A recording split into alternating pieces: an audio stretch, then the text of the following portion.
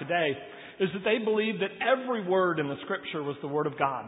And so they had intense struggles and debates over what the Word meant and how to obey that Word. But one thing they were unanimous in is they would obey the Word as they understood it. So in Jesus' day, it became their tradition before they got to the Word of God to commit themselves or recommit themselves to God through the reciting of the Shema as a way of saying, God, when I hear and receive your Word, I plan on obeying it. So as we come before God's Word today, let's recommit our own lives to be patterned after God's Word as we recite a part of the Shema together. If you'll follow after me. Shema Israel. Adonai Eloheinu. Adonai Echad. And together, hear, O Israel, the Lord is our God, the Lord alone. Love the Lord your God with all your heart, with all your soul, with all your strength, and love your neighbor as yourself. Please be seated.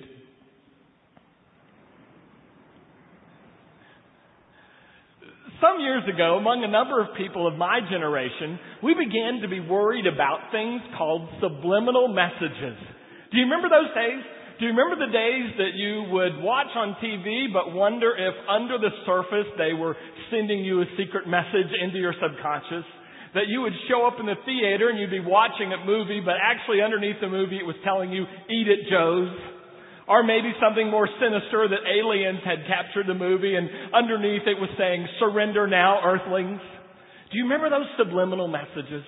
Messages that were underneath the surface and yet very real as well. When you come to the Scripture and you come to the stories of Jesus, I think, especially in the Gospel of John, the Holy Spirit has done such a beautiful job of retelling these that there is a message on the surface that is helpful, encouraging, and challenging. But also there's a message underneath the surface, not meant to coerce, manipulate, or fool anyone, but is available if your eyes are opened and you're willing to dig further. There are more messages in the story from the Holy Spirit than just meets the eyes. And so in the Gospel of John, one of the great things you can do when you read it is to look at the characters in the story and try to stand in their shoes. As Walter Wink, a biblical commentator, has said, too often when we read in the Gospels, we all want to stand in Jesus' shoes. And we're Jesus in the story and we think about it. But he said, I wonder how the Holy Spirit might speak to us if we went and stood in somebody else's shoes in that story. So here's what I want to do this morning. I want to recite for you in parts the story of the man born blind in John 9. And then after each part, we'll think about the character and reflect on that character for just a few moments. The story begins in chapter 9, verse 1. As he walked along, Jesus saw a man born blind. And his disciples asked him, Rabbi, who sinned, this man or his parents, that he was born blind? And Jesus replied, neither, but so that the works of God might be revealed in him. For while it is day, we must do the works of him who sent me. For night will come when no one can work. While I am in the world, I am the light of the world. And then he spit on the ground and with saliva made mud and he put it on the man's eyes and he told him to go and wash in the pool of Siloam, which means sent. So the man went and he washed and he came home seeing. Well, the very first character we meet this morning are really the disciples. And when they come upon a person in obvious pain and suffering, what they want to do is debate about why that suffering occurred. Theologians do that all throughout history. The word is called theodicy, when you try to figure out why bad things happen to good people, as if any one of us on earth could ever know that while we're on earth. But they do that, and so they involve themselves in assigning blame for situations. There's a tragedy, there's an illness, there's a breakup in the relationship, and the important thing is to assign blame. But Jesus will have none of that. Rather than try to talk about why this happened, why there is suffering, Jesus wants to go and alleviate the suffering. Jesus doesn't want to debate why these bad things are occurring. Jesus wants his people to get in there and start to alleviate the effects of the suffering. And we've had so much in our world recently, Katrina and earthquakes and Haiti and Chile, and we'd be tempted to sit around and talk about, well, is the end of the world coming? Why are these things going on? But I think Jesus in our midst says, don't worry about that stuff. You can't know the answer, and you might not even like the answer if you knew it. About 250 CE, AD, there was a tremendous persecution of the Romans against the church, against Christians. And their bishop wrote when they said, why is all this happening? And this is what he said. It's happening because the wealthy Christians aren't giving enough to help the poor. That was what he said God had revealed to him about these persecutions. Do we really want to know the answer? We might not like it. And I think Jesus says, don't worry about the answer. Go in there, and where there is need, help. Where there is despair, offer hope. Jesus doesn't want to talk about why bad things are happening. He wants us to get in the middle of those things that are happening. And so they were blind, these disciples, and they were blind to the suffering of people because they wanted to debate rather than to help. But the story continues. Now his neighbors and those who formerly used to watch him sit and beg said, isn't this the man who used to sit and beg? And some claimed that it was he. But others said, no, he only looks like him. And the man insisted, I am the man. And they said, well, how did your eyes open? Who healed you? And he said, this man Jesus put some mud on my eyes and sent me to wash, and now I can see. Where's the man? They asked. I don't know, he said. The second group of people are the neighbors. Folks who ought to know that a miracle's occurred because they've seen the before and they've seen the after, and yet they cannot come to that conclusion. I believe the neighbors lived in what we might call a closed universe.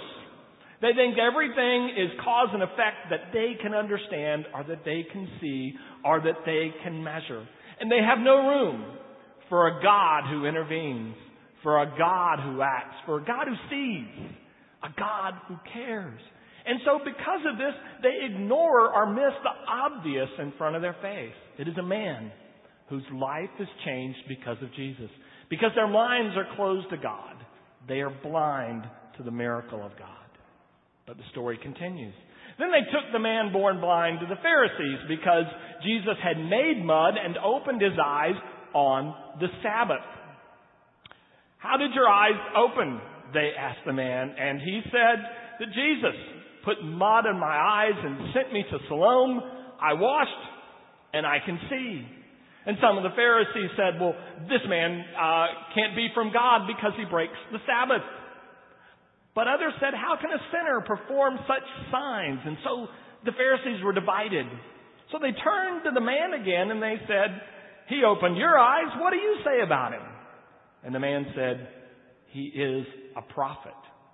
Well, the third characters we meet this morning are the pastors, the clergy, the religious leaders steeped in the traditions of the faith, who know the ways that it's always been done before. And because of that, when God does a new thing, they get confused. They get mixed up. And what's funny about the story is they have to turn to the layperson and say, you tell us. We can't figure it out. They're blind. They're blind because they're tied to the past. And even though their scripture tells them over and over, behold, I'm doing a new thing, do you not perceive it? And we talk about when the days of the Messiah, when people will be healed, and the lame will walk, and the blind will see. And they miss all that because of their preconceived notions and traditions that they hold more important than the evidence that's right in front of their faith. It reminds me of the story of the people that are praying for the Apostle Peter. Do you remember that in the book of Acts? He gets imprisoned. So his home group, his small group is praying that he'll be released. And he is released, and he comes and he knocks on the door. And the woman opens the door, Rhoda, and she says, it's Peter. And they say, no, it's not. It must be his ghost. They can't possibly imagine that God would answer their prayers that they've been praying. Their preconceived notions are more important than the evidence of God's power right in front of their face. And so they're blind. But the story continues. The Pharisees did not believe the man had been born blind until they sent for his parents. "Is this your son, the one who was born blind, and now you say he can see?" they asked him. The parents said, "This is our son, and we know that he was born blind. But how he can see and who opened his eyes, we do not know. Ask him, let him speak for himself. He is of age." They said this because they were afraid of the Jewish leaders, who had already decided that anyone who believed that Jesus was the Messiah would be put out of the synagogue. And so that is why they said, "Ask him. He is of age." Well, maybe of all the characters this morning when we talked about it as Pastors Tuesday, the ones we felt worst about were the parents.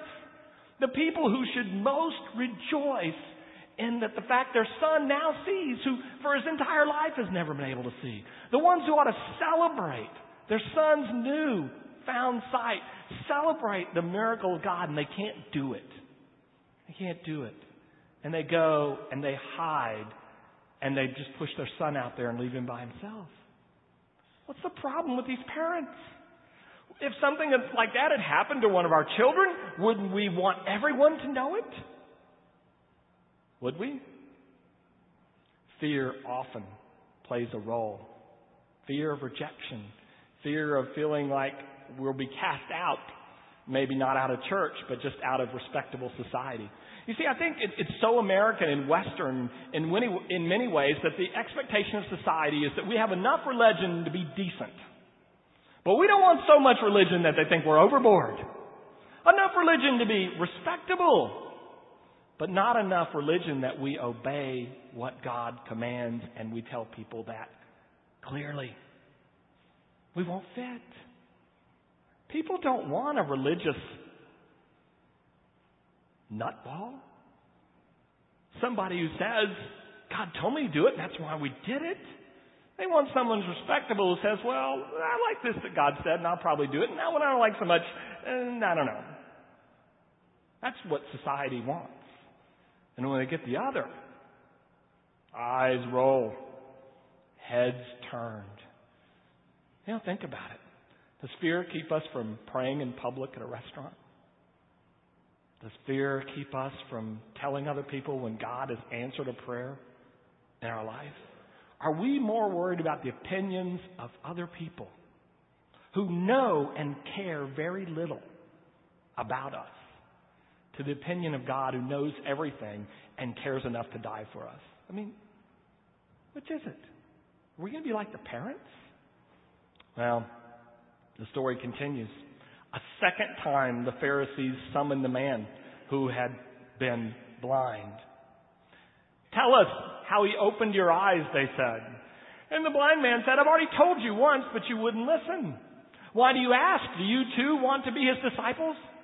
At this, the Pharisees hurled insults at him, and they said, "You're a disciple of this fellow, but we are disciples of Moses. And we know God spoke with Moses, but this fellow, we don't even know where he comes from." And the man said, "Now, isn't that remarkable? He performed this sign, and you don't know where he comes from. We know that God doesn't listen to the prayer of a sinner, but that God listens to the prayer of a godly man who does his will. If this man were not from God, he could do nothing." At which the Pharisees replied, "You were steeped in sin at birth, and you dare to lecture us," and they threw him out. And out of their midst and out of the synagogue. Parenthetical comment. When Jesus found him, he said to him, "Tell me, do you believe in the Son of Man?" "Sir, if you will tell me who he is, I will believe in him," the man replied. And Jesus said, "You have seen him now. And in fact, he is the one now speaking with you."